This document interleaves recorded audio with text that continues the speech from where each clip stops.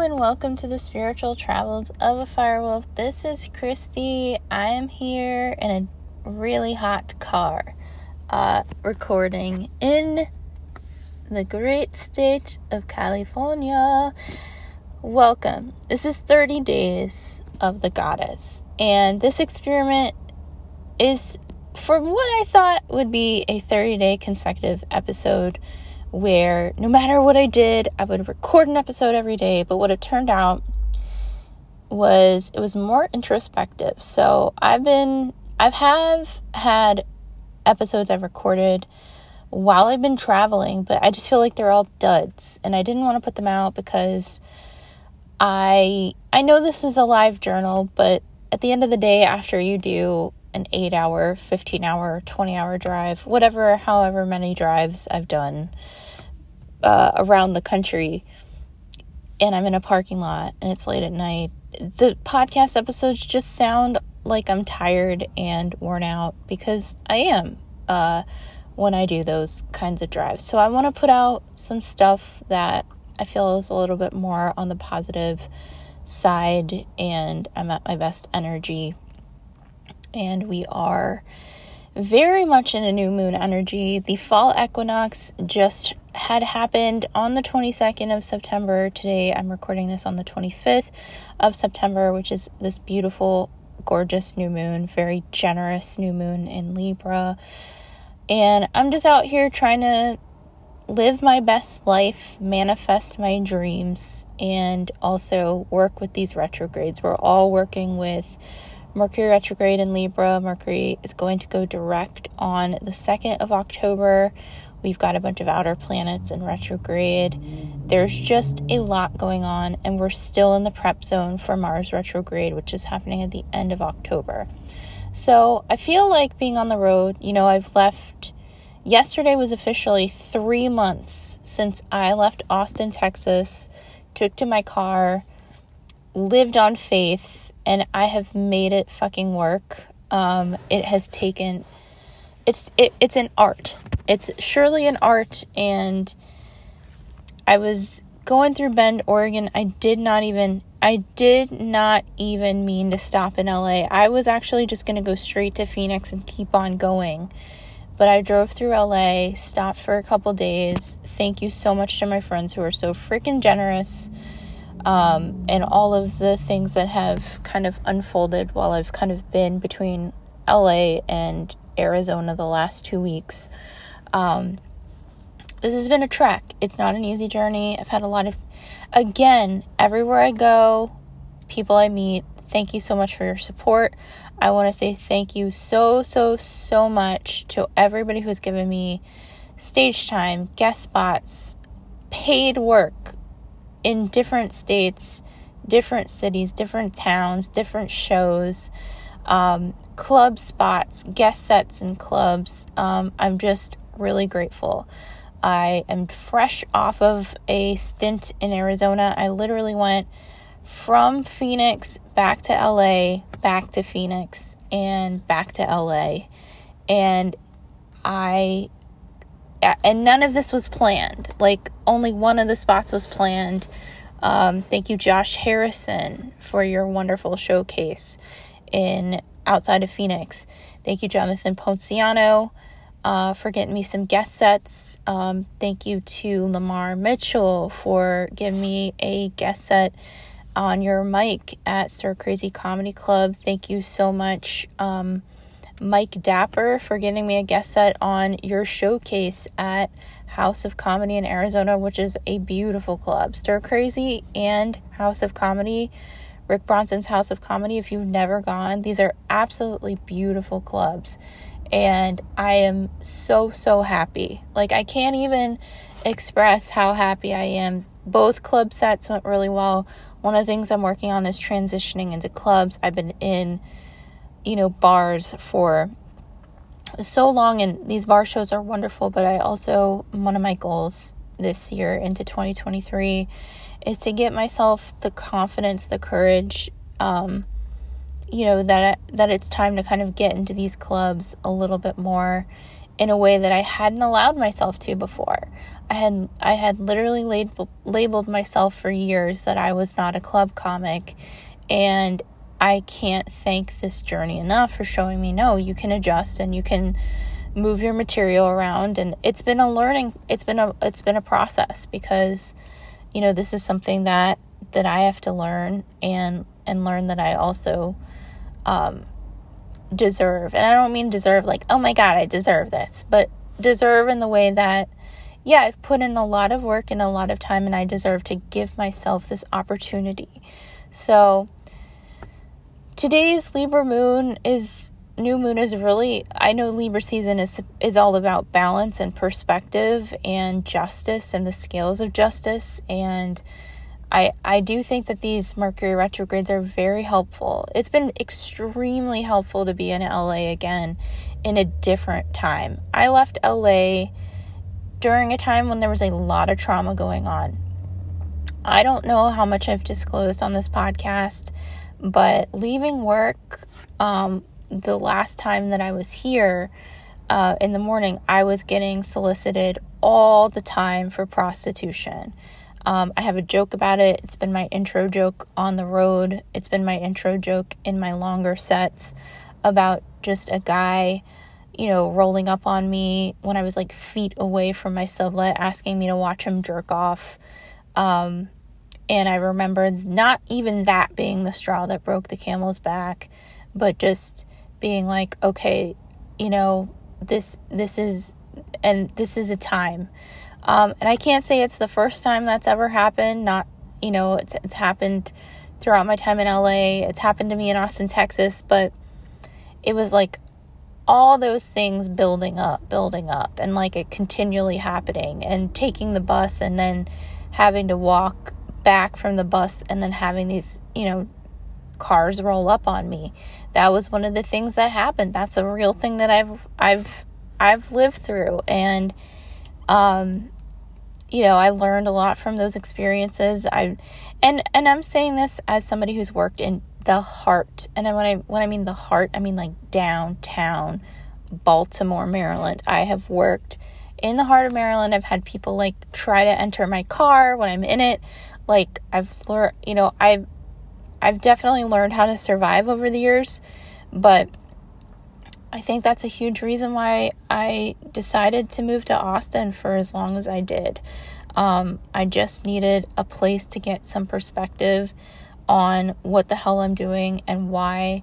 You know, last year I had an episode called What Keeps the Pen Moving. And for me, you know, a lot of it was a lot of the goals that I've had for getting into clubs, for learning how to be a better comic. But I had to fall in love with comedy again. And I think that this time on the road really showed me, you know, I love comedy. I'm in it for life. I'm a lifer. And whatever that means, I want to do this from a place of love. I don't want to do this from a place of like survival and depletion. And I think a lot of it, I want to thank, even though it sucks so hard, is David A. Arnold's episode. I've talked about it on here with Ed Milet. That episode changed my life completely. It's why I'm here in LA right now. Him talking about moving to LA with 2 trash bags of his things and making it work, and having a family and taking care of his family. And hearing that episode made me go, okay, you've got to give this, you've got to at least try, you've got to at least drive through the city and see how it feels. You did it in May, you felt it out. Maybe you were scared, maybe you didn't feel worthy, but ultimately, I was sitting in the back of Flappers last night, and I went comics at a lot of the clubs. We get to sit in the back and watch shows that are just incredible. And I'm not a huge Jay Leno fan. I grew up with Jay Leno because he was always on in the house. If I were to say like my favorite like late night dudes, probably like David Letterman and Conan O'Brien. Like that's what I found funnier. But my parents loved Jay Leno. Like, to the point that when I was little, they went to go see Jay Leno live. And I saw that he was at Flappers in Burbank, and I was like, you know what? I want to go see how he does it. I want to see how he can stay clean, and how he works his crowd, and how he works an hour out. And I just want to see how he works out. So I went and watched Jay Leno, and it was awesome. Like, I had the best time. Like, and then a great friend of mine joined me for the second show after that. And it was just, I remember I was sitting in the back of the club, and I was just like, this is the medicine that I've been missing for 2.5 years. This is the reason why I love this so much. Like, just being able to hear Jay, like, work out his material. Of course, he's a one-liner guy in the beginning, but he actually, and I'm not going to give, his material or anything like that, but he, like, worked in stories, and then he worked in one-liners, and he kind of weaved his material together. And I was able, where I was sitting, to kind of watch his time, because for those who are not comedians listening, comedy is about your time and timing your set out.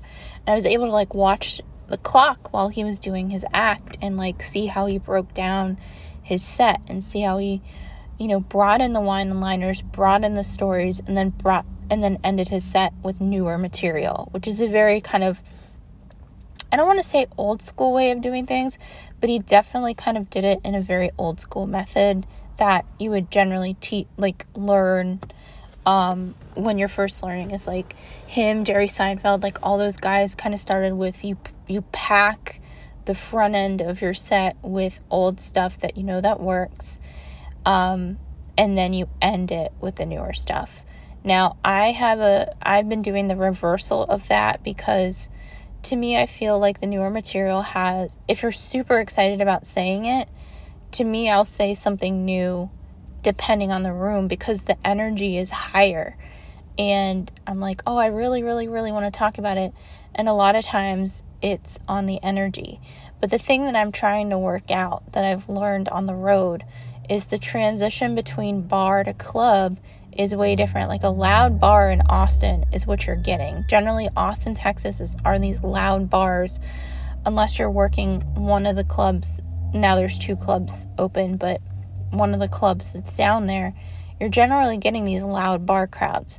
So my material has adjusted to screaming over drunk people, and learning to kind of adjust the material for a crowd that's actually there to listen has been really interesting to me. And also, the coolest thing happened to me. So I just want to thank, like, seriously, Stir Crazy Comedy Club. Like, comics, if you listen to this podcast, like, seriously, go to Phoenix for a weekend or a week. Like, Wednesday, like, even I'm not at the level where I'm working weekends unless it's bar shows, which is totally, totally fine. But for comics coming up, Wednesday, Thursday, Phoenix, like, get your ass down there. It's popping, it's bumping. Like, go down there. Reference me. I don't say you heard that here. But seriously, it's a really good place to develop. It's only a 5-hour drive. It's really worth it. There's a lot going on, especially for people who are in LA. Like, I know I need stage time, and I need to always be on stage.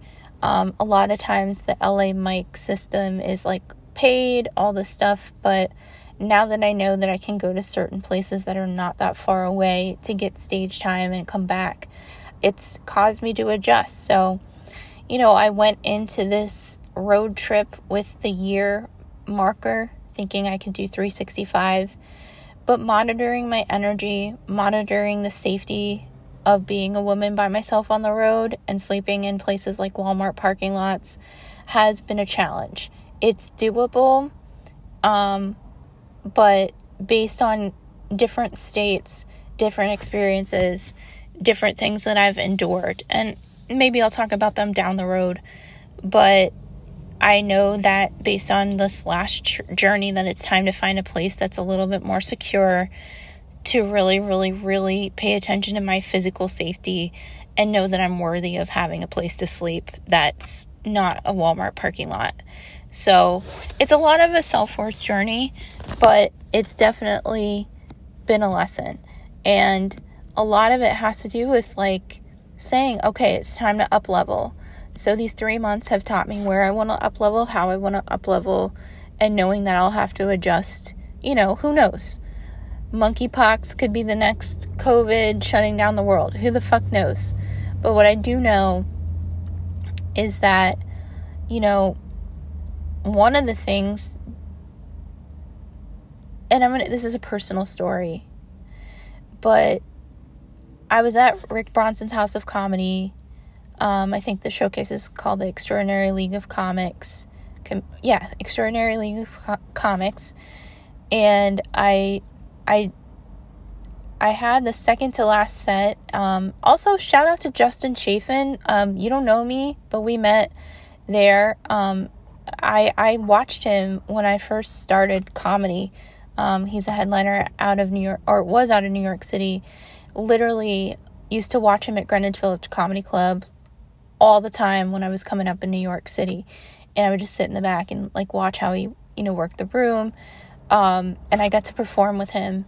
For him, it was just like a practice session but for me, it was like, wow, I get to learn this here. And I get to watch him and I get to see how he works the audience and see how going from the East to West Coast brings a different energy. And that taught me a lot too, just watching him. So shout out, man. It was a privilege to be able to like go. I was basically the second to last comic, and I was really nervous because I was like, oh my God, I'm right before the headliner. But it went so well. It was so much fun. I'm going to try and clip out a video because now in the comedy game, reels are a thing, and you have to have your 30-second reel. And that's the other thing I'm adjusting is I'm a long-form comic trying to adjust to a 30-second clip lifestyle. So that's the other thing. Learning to like get a clip, learning to get something fresh and new to say so that it can go on YouTube or Instagram or whatever. Well, Instagram and TikTok, but that's another thing that I'm learning too. And also, you know, I just learning how to be a better promoter for myself. There's a lot of lessons. So I just want to thank the crew of amazing people. So I walked out of Rick Bronson's incredible club, beautiful, wonderful staff. Staff is so amazing. So amazing. Like, I can't even thank you enough. Like, just so cool. And I'm leaving, and there's like a group of people that came to the show. I was talking to these wonderful people, and they had asked me some questions, and I told them about my life. And I just want to thank the lady. Okay, there were I'm assuming two husband and wives who they said they frequent the club. But the husband handed me cash. Dude, you did not have to do that. That was literally the sweetest thing ever. Because they asked me where I was going. I said I was on my way back to LA. And they said they really liked my set. They thought it was wonderful, like all this stuff. And I just want to say shout out, okay? This podcast originally was called The Mother of All Wounds. And ma'am, you healed my mother wound, like, in that moment. So, you know, I was just talking to this crew of amazing audience members. And this woman literally grabbed my face, not in like a beautiful way, just like this mothering beautiful way. And she looked me in the eye and she's like, keep doing this. You are going to make it. Do not stop. And the way that she did it, like, the way that she did it, I told her, like, do you do Reiki? Because it just felt like this overwhelming sense of love and kindness. And as a comedian, like, I haven't really been touched, like, in a good way. And I don't mean, like, sexually. I mean, like, the good touch where, like, you get a big hug and you feel, like, warmth and love. But the way that she hugged me and held my face, it was the deepest mother healing I had ever experienced, because